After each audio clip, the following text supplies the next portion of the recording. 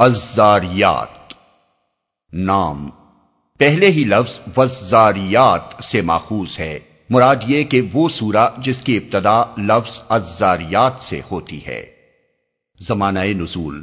مضامین اور انداز بیان سے صاف محسوس ہوتا ہے کہ یہ سورت اس زمانے میں نازل ہوئی ہے جب نبی صلی اللہ علیہ وسلم کی دعوت کا مقابلہ تکذیب و استہزاء اور جھوٹے الزامات سے تو بڑے زور و شور کے ساتھ ہو رہا تھا، مگر ابھی ظلم و تشدد کی چکی چلنی شروع نہیں ہوئی تھی۔ اس لیے یہ بھی اسی دور کی نازل شدہ معلوم ہوتی ہے جس میں سورہ قاف نازل ہوئی ہے۔ موضوع اور مباحث اس کا بڑا حصہ آخرت کے موضوع پر ہے اور آخر میں توحید کی دعوت پیش کی گئی ہے۔ اس کے ساتھ لوگوں کو اس بات پر بھی متنبہ کیا گیا ہے کہ انبیاء علیہم السلام کی بات نہ ماننا اور اپنے جاہلانہ تصورات پر اصرار کرنا خود انہی قوموں کے لیے تباہ کن ثابت ہوا ہے جنہوں نے یہ روش اختیار کی ہے۔ آخرت کے متعلق جو بات اس سورہ کے چھوٹے چھوٹے مگر نہایت پرمانی فقروں میں بیان کی گئی ہے وہ یہ ہے کہ انسانی زندگی کے معال و انجام کے بارے میں لوگوں کے مختلف اور متضاد عقیدے خود اس بات کا صریح ثبوت ہیں کہ ان میں سے کوئی عقیدہ بھی علم پر مبنی نہیں ہے، بلکہ ہر ایک نے قیاسات دوڑا کر اپنی جگہ جو نظریہ قائم کر لیا اسی کو وہ اپنا عقیدہ بنا کر بیٹھ گیا۔ کسی نے سمجھا کہ زندگی بعد موت نہیں ہوگی،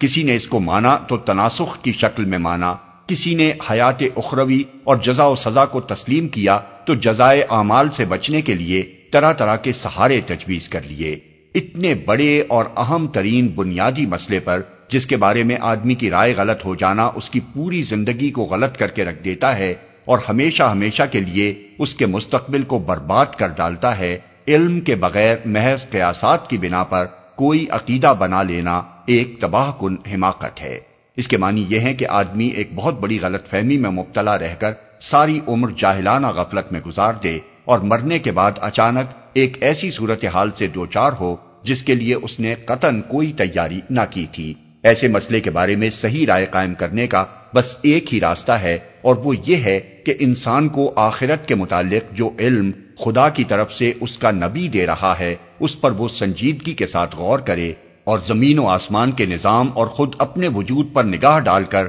کھلی آنکھوں سے دیکھے کہ کیا اس علم کے صحیح ہونے کی شہادت ہر طرف موجود نہیں ہے۔ اس سلسلے میں ہوا اور بارش کے انتظام کو، زمین کی ساخت اور اس کی مخلوقات کو، انسان کے اپنے نفس کو، آسمان کی تخلیق کو اور دنیا کی تمام اشیاء کے جوڑوں کی شکل میں بنائے جانے کو آخرت کی شہادت کے طور پر پیش کیا گیا ہے اور انسانی تاریخ سے مثالیں دے کر بتایا گیا ہے کہ سلطنت کائنات کا مزاج کس طرح ایک قانون مکافات کا مقتضی نظر آ رہا ہے۔ اس کے بعد بڑے مختصر انداز میں توحید کی دعوت دیتے ہوئے فرمایا گیا ہے کہ تمہارے خالق نے تم کو دوسروں کی بندگی کے لیے نہیں بلکہ اپنی بندگی کے لیے پیدا کیا ہے۔ وہ تمہارے بناوٹی معبودوں کی طرح نہیں ہے جو تم سے رزق لیتے ہیں اور تمہاری مدد کے بغیر جن کی خدائی نہیں چل سکتی۔ وہ ایسا معبود ہے جو سب کا رزاق ہے، کسی سے رزق لینے کا محتاج نہیں، اور جس کی خدائی خود اس کے اپنے بلبوتے پر چل رہی ہے۔ اسی سلسلے میں یہ بھی بتایا گیا ہے کہ انبیاء علیہم السلام کا مقابلہ جب بھی کیا گیا ہے کسی معقول بنیاد پر نہیں بلکہ اسی ضد اور ہٹ دھرمی اور جاہلانہ غرور کی بنیاد پر کیا گیا ہے جو آج محمد صلی اللہ علیہ وسلم کے ساتھ برتی جا رہی ہے،